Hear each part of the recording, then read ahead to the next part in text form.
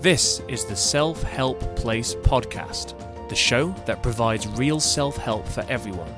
Created and hosted by Dan Dyson. Hello there everybody and welcome to the Self-Help Place podcast. If you are a regular listener, welcome back. This is episode 23 and in today's episode I'm going to be asking the question, what's the point?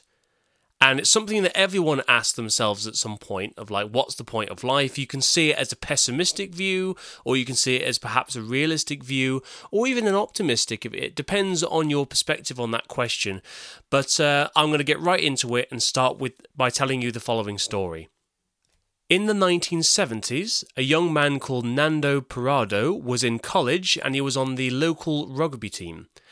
Now, him and his teammates in 1972 decided to play a match in Chile, so they had to take a flight over the Andes Mountains in order to get there.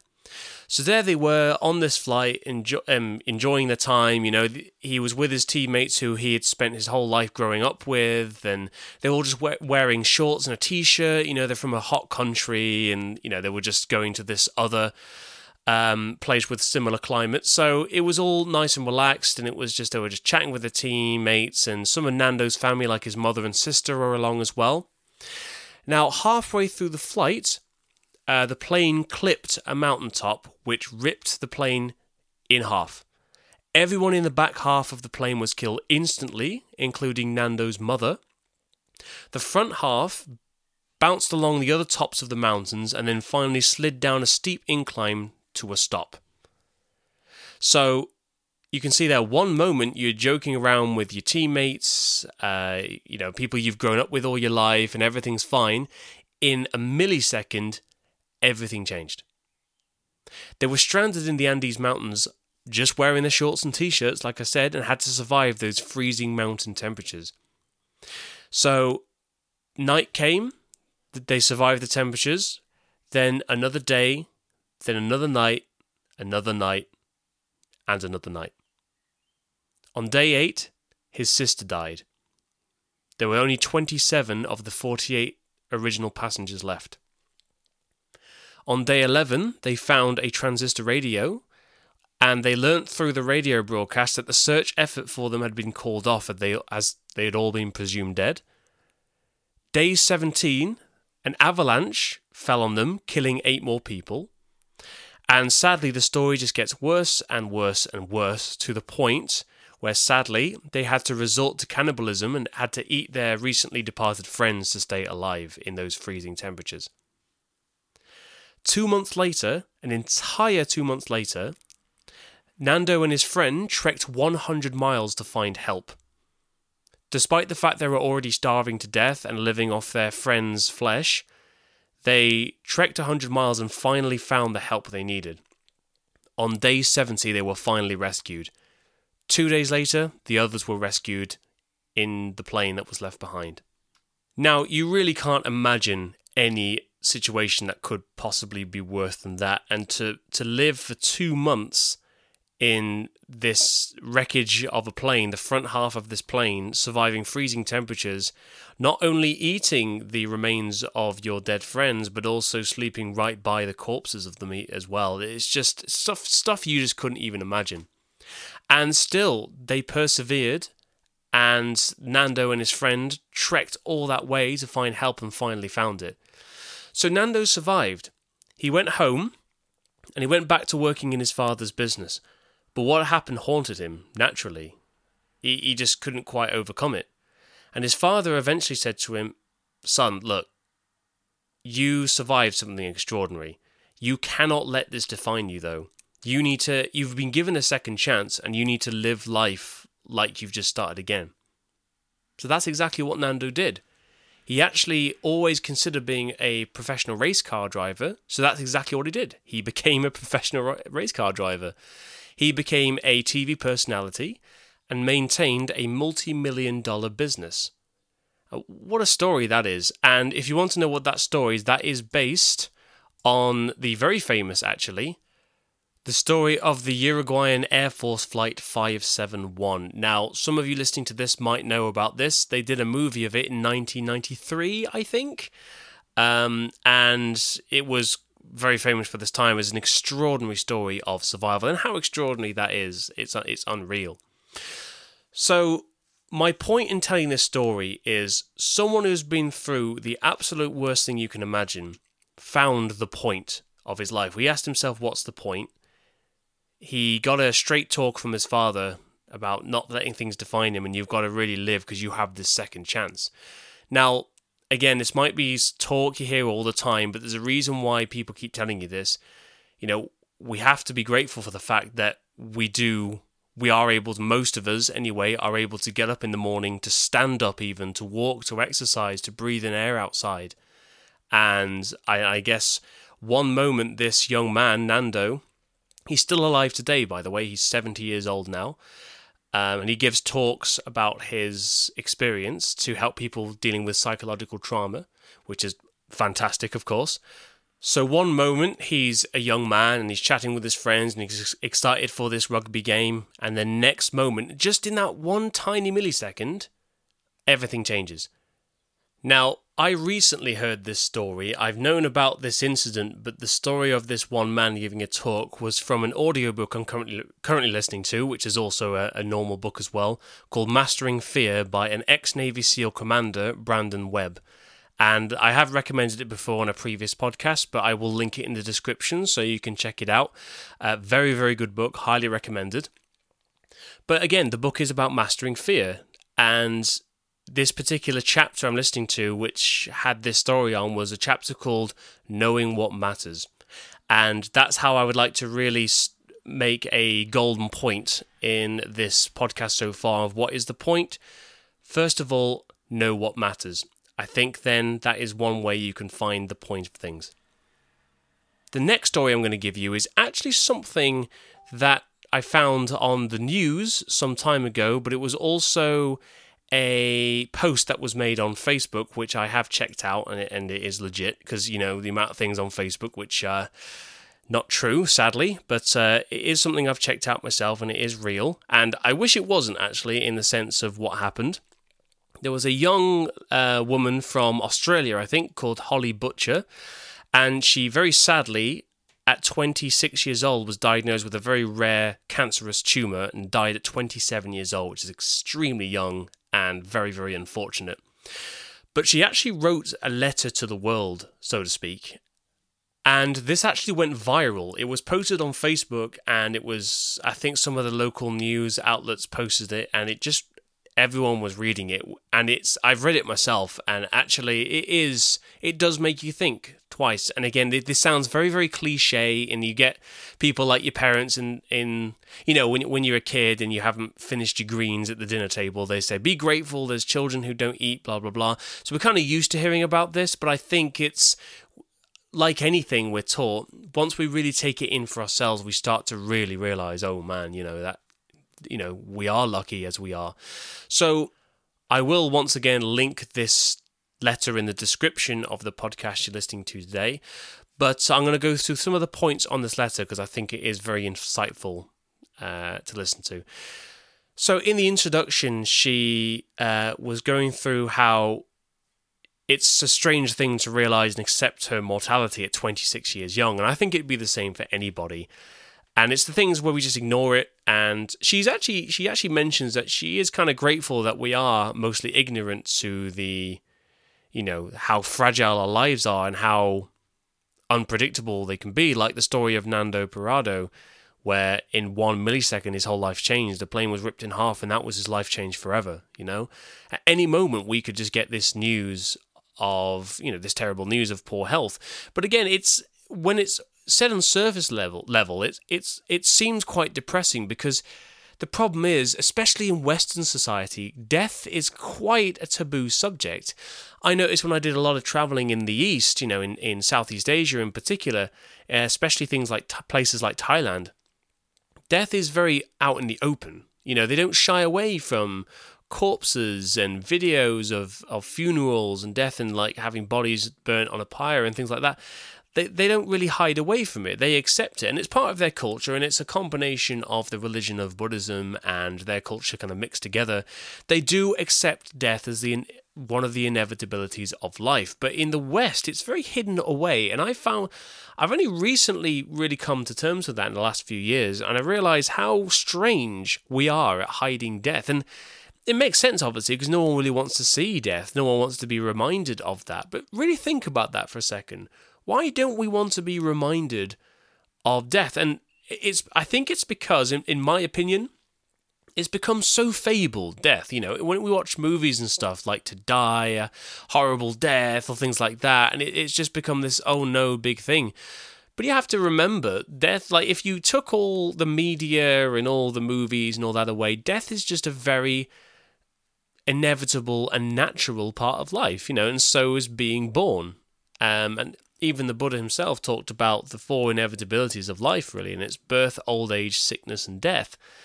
And it sounds like a terrible, miserable conversation I'm having now in this podcast, but it stops being miserable when you really accept it for what it is. And then actually, it empowers you. You know, when you realise that it's a difference when someone, like, if you take the phrase, no one gives a crap, there's 2 ways of looking at that. No one gives a crap can sound like the most depressing phrase ever. No one gives a crap.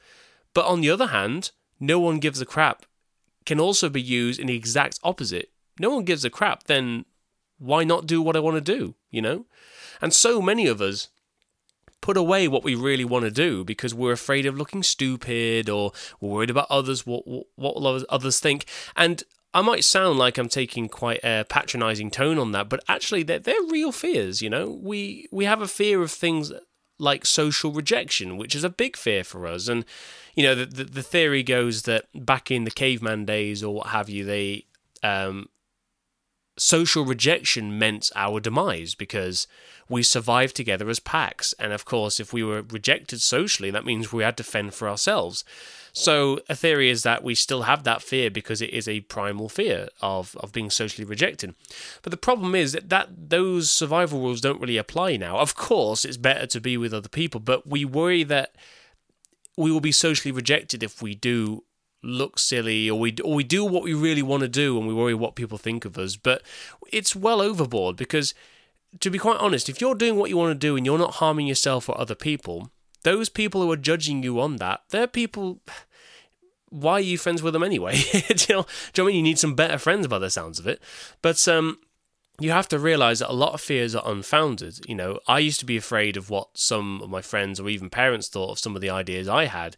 And I discussed it with them, and I was so surprised that they were supportive of it. And it's not because they are nowhere near unsupportive people, but because I presumed in my own head that they wouldn't understand it. I just thought that would be their reaction. And when I actually, you know, mustered up the courage to tell them what I wanted to do, like travel alone and things like that, a lot of parents or friends discouraged that, but I was very, very lucky. A lot of mine didn't. And it is hard to deal with discouragement because it makes you doubt yourself. So that's just a little bit about that point on the letter from Holly, just about, you know, life is so unpredictable and fragile and precious, and we're just so afraid to do everything we want to do. And she explains how, you know, we do need to just do those things, take a breath of fresh air and do the exercise. And she makes the point, for example, this is point number 4 in her letter, I hear people complaining about how terrible work is or about how hard it is to exercise. Be grateful you are physically able to. Work and exercise may seem like such trivial things until your body doesn't allow you to do either of them. And this is something I've tried to remind myself. And you know, if you're sitting there listening to this and you're thinking, well, you know, I complain a lot and I do this. We all do it. I do actually believe it is in our nature to complain, like to take things for granted. It's very normal to do that, but it's an exercise. It's a thing we build up to try and be grateful for more things and really realize. And it's not be grateful. It's not talking down on other people. It's for yourself. And self-discipline is a kind thing. It's for your own betterment. So that's why in a lot of these self-help exercises, it's about saying things or writing down things you're grateful for every night. There's a reason we do that. It's to really sink into ourselves instead of just saying, well, I suppose I better be grateful that I can move or that I'm able to grow older, or, you know, that I can breathe in air and stuff like that. Through practicing gratification, that turns into, I really am lucky. Wow. Like, I'm really lucky I can do that. And it's when you really sink in, and a lot of people are afraid to face themselves and really let those things sink in. So that was one of her points, is to really be grateful for the little things she was doing. She describes that she saw her body wasting away day by day and there's nothing she can do about it. And she makes a particular point, here's another one, of the fact that we get so worked up about the smallest things. And I'll just read you point number 1 she makes, and this is, point number 1. Those times you're whinging about ridiculous things, something I've noticed so much these past few months, just think about someone who's really facing a problem. Be grateful for your minor issue and get over it. It's okay to acknowledge that something is annoying, but try not to carry on about it and negatively affect other people's days. And again, my take on this, sometimes, we do get in our habits where we're busy and then we come home and we gripe about something and sometimes ranting, sometimes we need a good rant, don't we? We like to make us feel better. And I don't think there's anything wrong with that. The problem is when it, as Holly's saying here, it's when it keeps going. It's when it just drains any good energy out of you and other people around you, because it is easy to get into the habit of complaining. We can see someone as a complainer like it's built into the personality. It really isn't. It's just due to roots and habits and things like that we build. The more we do something in, action, speech, words, that's why it's so emphasized when it comes to personal development. When it comes to personal development.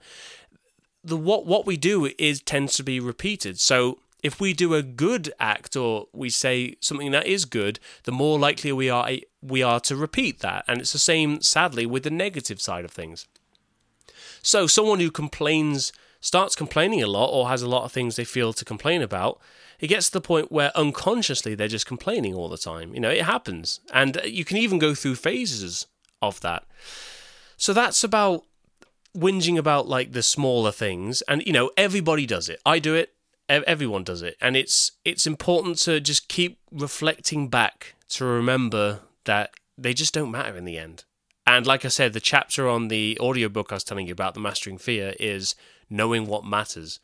And you have to remind yourself of this every single day. And going on to point 3, quoted from the letter as well, you might have got caught in bad traffic today or had a bad sleep because your beautiful babies kept you awake, or your hairdresser cut your hair too short, your new fake nails might have got a chip, your boobs are too small, or you have cellulite on your arse, or your belly is wobbling. And she's basically saying, let it all go. Because again, she goes on to say, I swear you will not be thinking of those things when it's your turn to go. It's all so insignificant when you look back at life as a whole. And like I said, she goes on to say, I'm watching my body waste away right now before my eyes with nothing I can do about it. And all I wish for now is that I could have just one more birthday or Christmas with my family. Or just one more day with my partner and dog. Just one more. I think that's what really kind of hit me there, because, I wake up every day. I'm able to wake up feeling in good health every day. I'm able to physically get out of my bed. So many people can't even get out of their beds in the morning. They're bedridden. I'm grateful I'm able to, actually move parts of my body. I'm not paralyzed from the neck down or something. There's so many things you can be grateful for. But again, it's important to remember, it doesn't mean you have no permission to complain about something. That's fine. What basically Holly's getting at, I think, is, we have to, it's knowing what matters. We all gripe. Everyone does it. But we have to realize what matters. And it's very easy to lose track and sight of what matters. And I've done it a couple of times. And I know, everyone out there listening to this, we all do it sometimes. But it is just about bringing it back. And letters like these really kind of sober us up a bit from our own habits, realizing how insignificant things are. And it's like she's saying here, it's like, what do you do instead of complaining? She mentioned she tried to live a healthy life. It was her major passion. Appreciate your good health and functioning body, even if it's not your ideal size. Look after it and embrace how amazing it is. Move it and nourish it with fresh food. Don't obsess over it. And again, she goes on to straight on to point 5, where she says, remember there are more aspects to good health than the physical body. Work just as hard on finding your mental, emotional, and spiritual happiness too. That way you might realise just how insignificant and unimportant having this stupidity portrayed perfect social media body really is. And again, this is aimed a lot at women, as she's pointing out here. While on this topic, delete any account that pops up on your newsfeed that gives you any sense of feeling crap about yourself, friend or not. Be ruthless about your own well-being. That's a big point there. And again, I would be willing to say this is again the big point of this Self-Help Place podcast. It's about really being, exactly as it says, being ruthless with your own self-care. And I think growing up, particularly in teenage years and early adulthood, you still have that clinging on to pleasing people. Some don't, some do. I don't see it as a weakness. I just think it is a sense of finding a direction. And it's very easy, especially with kind people, to forget about themselves. But to be truly kind, you've got to be kind to yourself as much as other people. And if there's something not serving you, and it's something that can be helped, you need to go and do it. And it's really hard sometimes to get the courage to do that. Especially when it comes to people in your life. It's very easy enough to get rid of, unless you're talking about addiction, which are far harder, very easy to get rid of things which are causing you negative space. And you'll find that happens naturally when you get bored of it. But with people, it's very, very easy to, one, manipulate yourself, and two, let other people manipulate you. And that is a huge problem. I mean, there's phrases thrown around like narcissism and, gaslighting and things like that. These are all very real things, but there's just a lot of haze and confusion. And the only real way to really be the kindest to yourself is to build that strength, to have that courage to do so. And I'll admit, I didn't have that for years and years, and I wish I did. I really wish I did. I knew what I wanted, I just couldn't get myself to it. And the truth is, it just takes time to build. Anyone listening to this who already has that, that's great. If you don't, I completely feel you, and it takes time to build that up. You have to sometimes say no and cut ties with people that do you absolutely no benefit, no matter who they are. And it is very, very hard, especially when it comes to family. I know people who have had to cut family members off in their life, and that I can't even imagine how hard that must be. But it gets to a point where if you physically cannot move forward and cannot be truly happy with their presence, that's when it becomes bad, That's when you need to do that. And, it happens. And it's a little easier with, people who are not so much friends or loved ones or family or things like that. But I think another hard part is partners as well. It's very easy to have a partner that's manipulative and gaslighting and like narcissism. If you can be blind, if you're blindsided by somebody, it's very easy to get caught in the trap of letting them manipulate you, especially when you've lost your strength. Because people talk about strength and weakness like they're permanent character strengths. They are absolutely not. If you're strong, you can lose that strength. If you are weak, I don't like to use that word weak because it's too unrealistic a word, but if you don't have the strength, you can build it, basically. And the rest of Holly's letter just goes on about things that she recommends doing, because in her perspective that she doesn't have a lot of time left, there's a lot of things that come into perspective, and sometimes, a sobering moment like that is just pure clarity in what is meaningful and what's not, knowing what matters. So you might be asking, what's that got to do with what is the point? Well, the reason is because when you find yourself thinking life's meaningless and what's the point, look harder.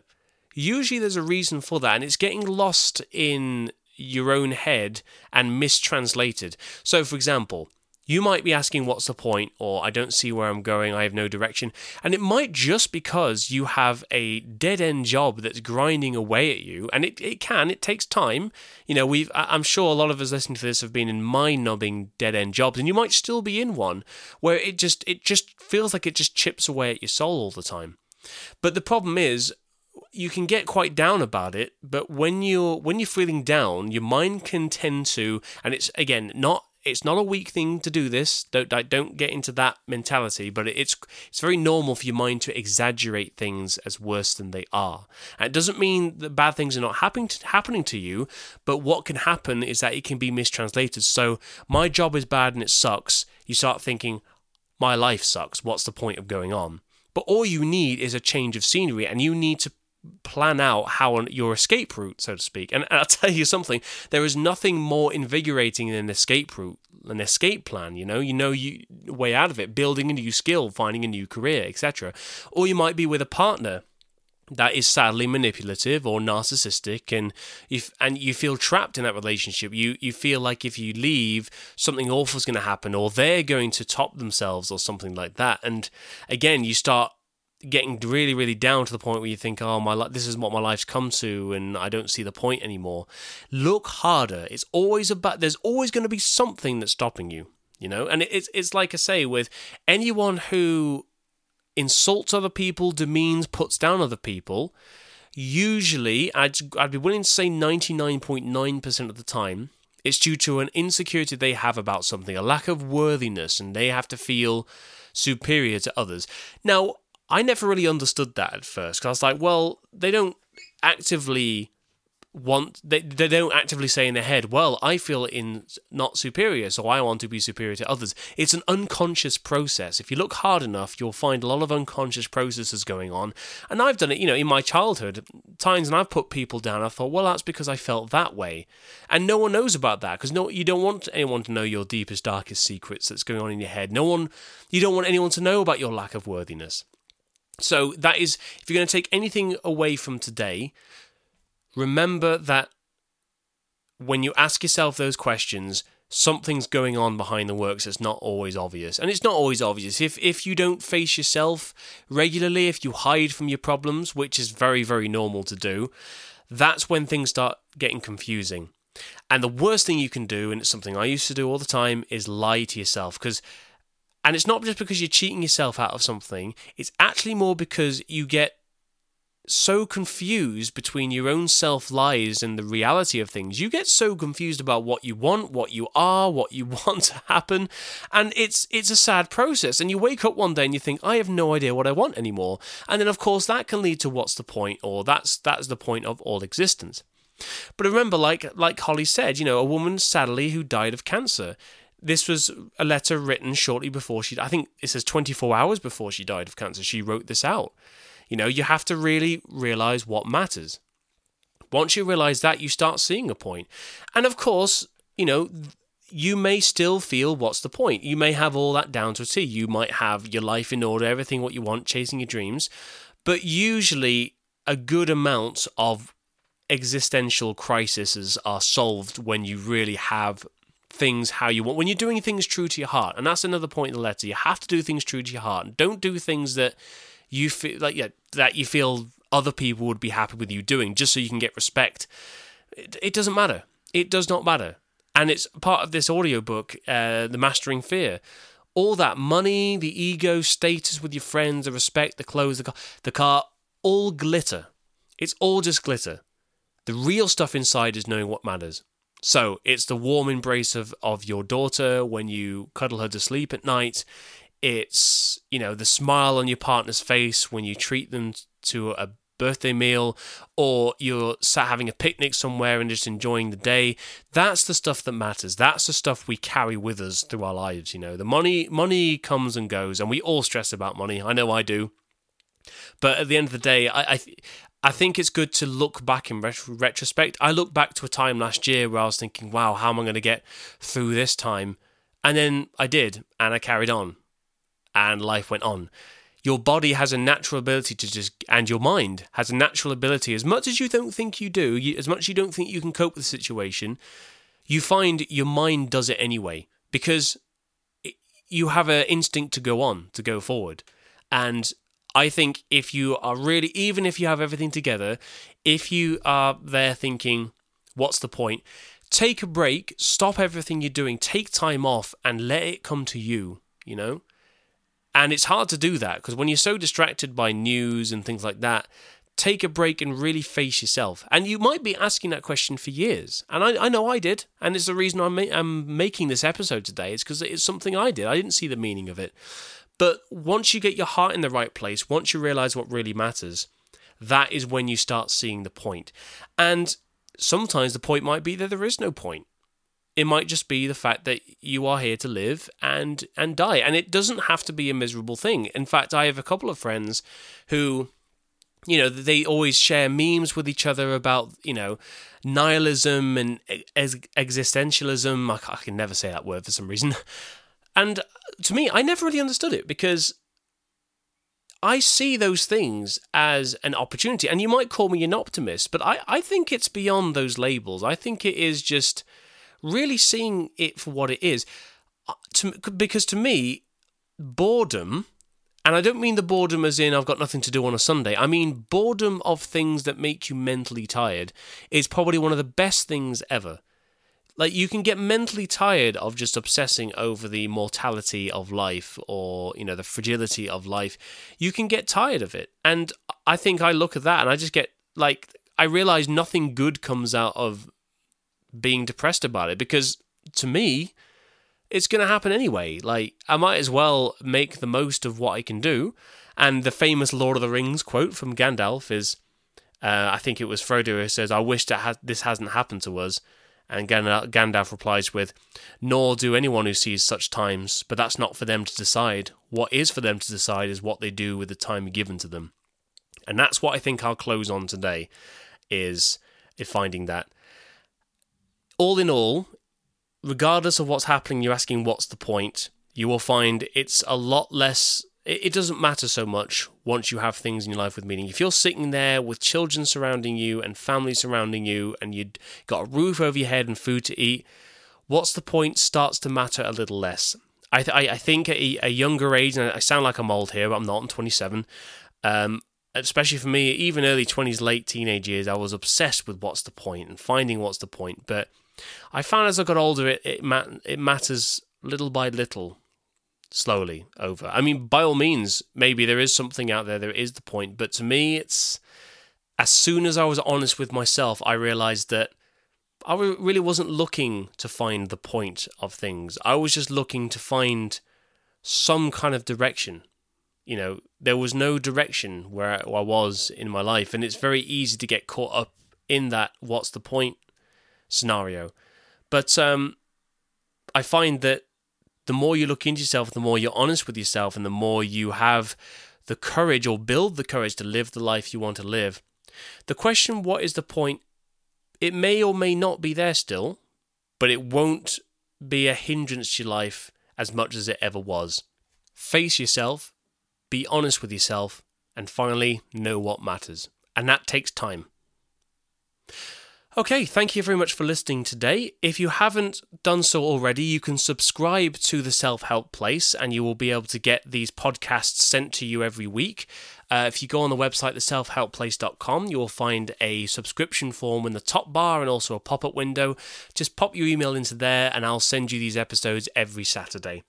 For the time being, thank you very much for listening and bye-bye. Thank you for tuning in. Please visit the website theselfhelpplace.com for more information.